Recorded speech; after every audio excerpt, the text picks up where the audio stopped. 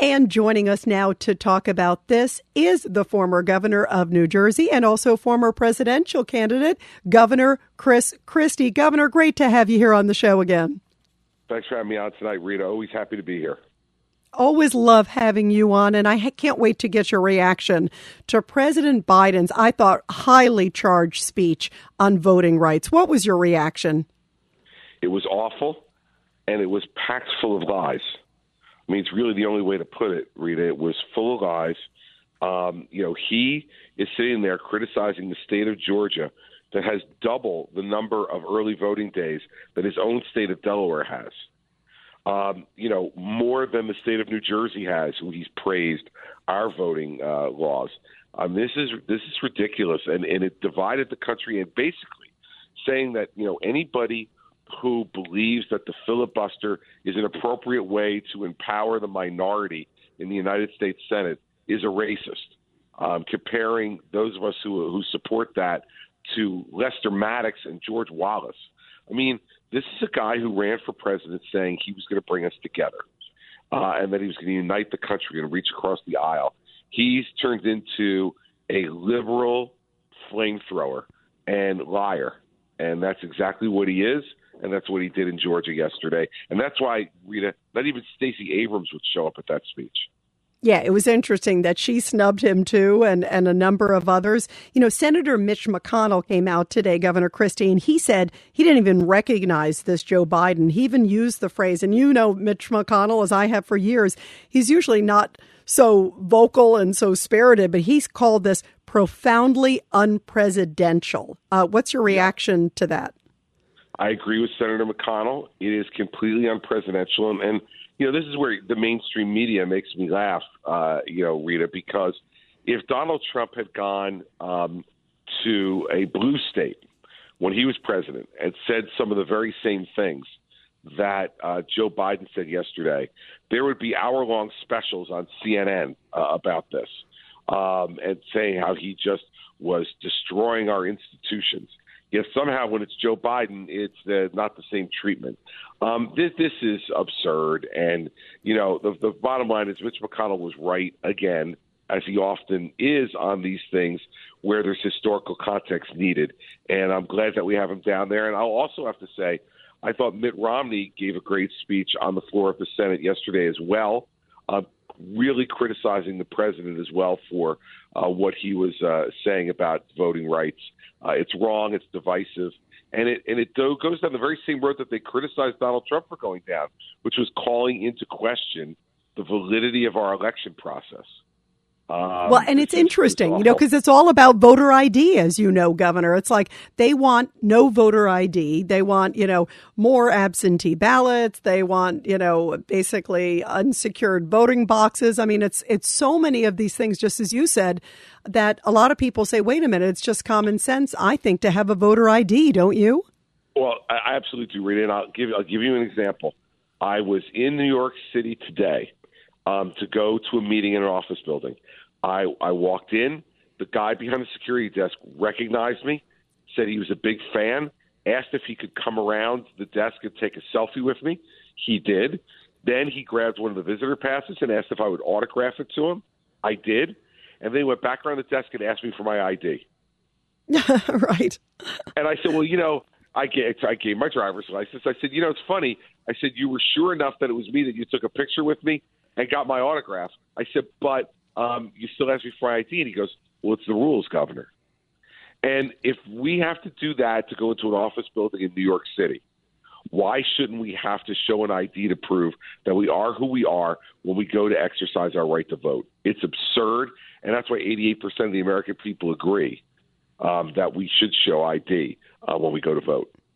And Governor Chris Christie, is it a sign, too, when to hear this rhetoric from President Biden of desperation, too? Because you're right, it was basically you're a racist if you're not with them on this issue. Is that a sign that they just see trouble ahead for him in his presidency and in the midterms? Oh, they see huge trouble ahead in the midterms. There was I think a new poll that came out today, Rita, at least I saw it for the first time today from Quinnipiac, which now has Joe Biden's approval ratings at 33% and has his approval among independents at 25%. I mean, this is a profound change from Election Day 2020. And it's because Joe Biden is governing not the way he promised he would when he ran, but he's governing as an unabashed, liberal, woke, out-of-control guy. And the American people look at that and saying, this is not what we voted for and not what we want for our country. So I think he is seeing that. What he's trying to do is to arouse his base even more to try to get those numbers up. But there's not enough of those progressives to bring those numbers much above where they are right now. He's got to start governing like he promised he would. And if he doesn't, he is going to be a failed Jimmy Carter one-termer. What do you make of some of the stories in the Wall Street Journal that Hillary Clinton may be toying with a comeback? Rita, as a Republican, you know what I say to that? We could not get that lucky. We couldn't get that lucky that we would have Hillary Clinton running for president again, the most disliked major presidential candidate in modern history. So please, bring it on, Hillary, one more time. Let's give it a try because, you know what? That'll definitely lead to a Republican presidency in 2024. Is that a sign, though, too, that Democrats are going, this is not the package right now? Well, it's a sign that they're unhappy with how unpopular Biden is right now, but it's also a sign of how delusional Hillary Clinton is. The thought that she could actually be president of the United States after everything that she said and done, she is retired. She needs to stay in retirement politically. I want to ask you about some of the issues that have definitely been dogging this president. And you know them well, Governor Christie. COVID really seems to be a disaster with testing, also border.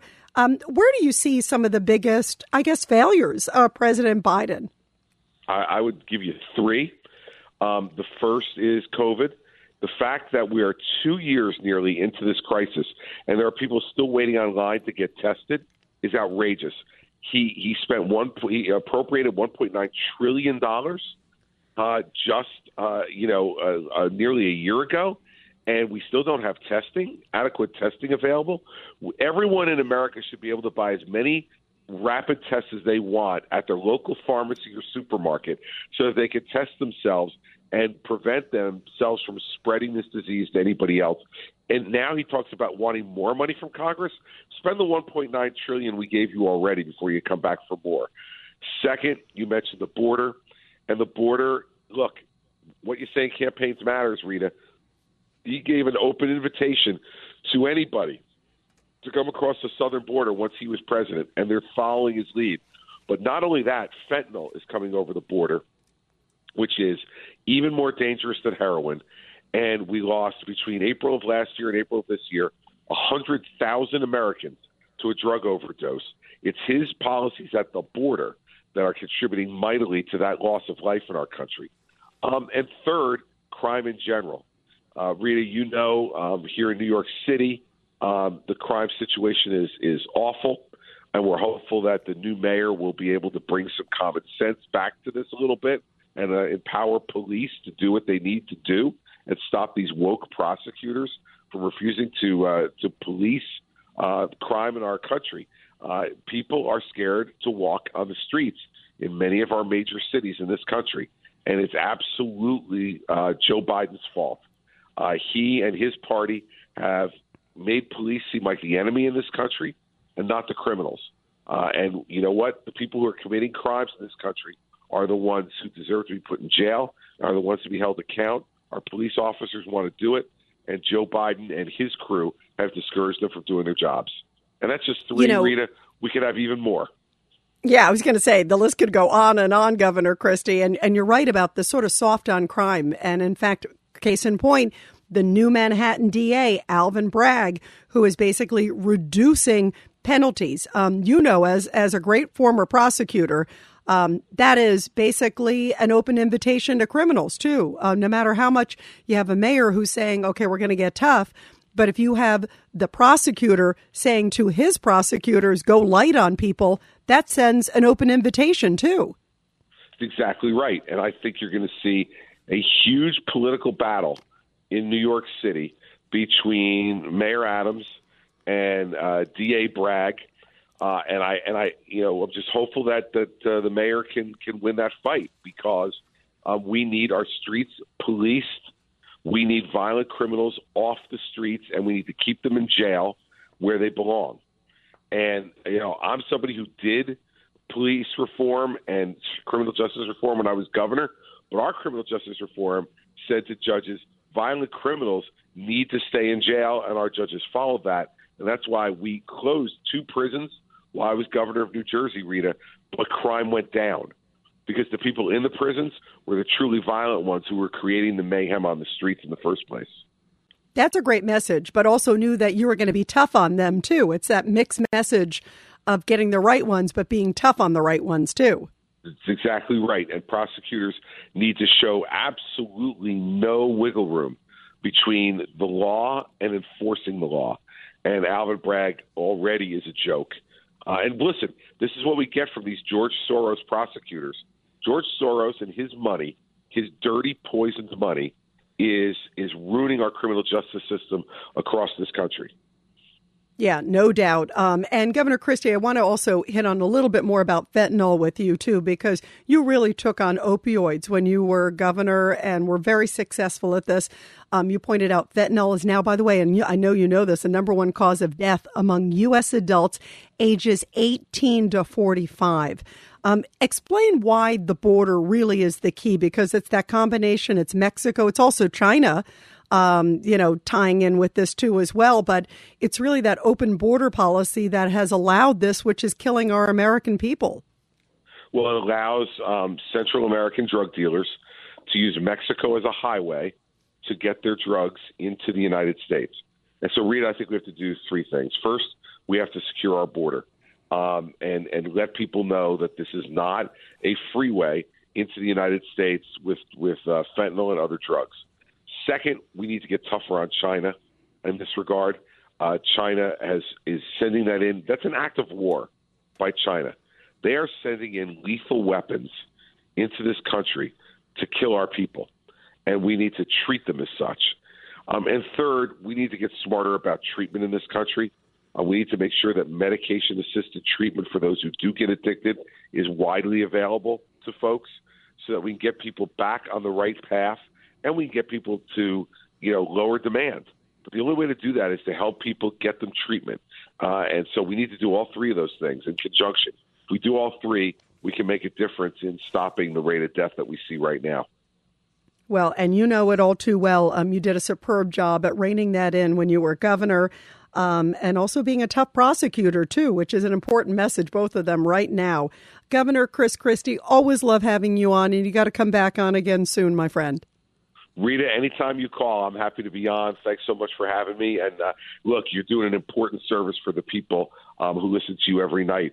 Bring some truth into this world right now that is just full of partisanship and lies. Thank you for doing that. This is Greg Kelly for Priority Gold. What does it mean to be America's precious metals dealer? It means that you're in touch with the hearts and minds of those who love this country, value our freedom, and want to protect the future. Priority Gold is that precious metals dealer. They've helped thousands of Americans back their retirement with solid gold and silver. Call Priority Gold at 888-506-6439. Receive free shipping, free storage, a free investment guide, and one of the best purchase experiences in the industry. Call now or go to PriorityGold.com.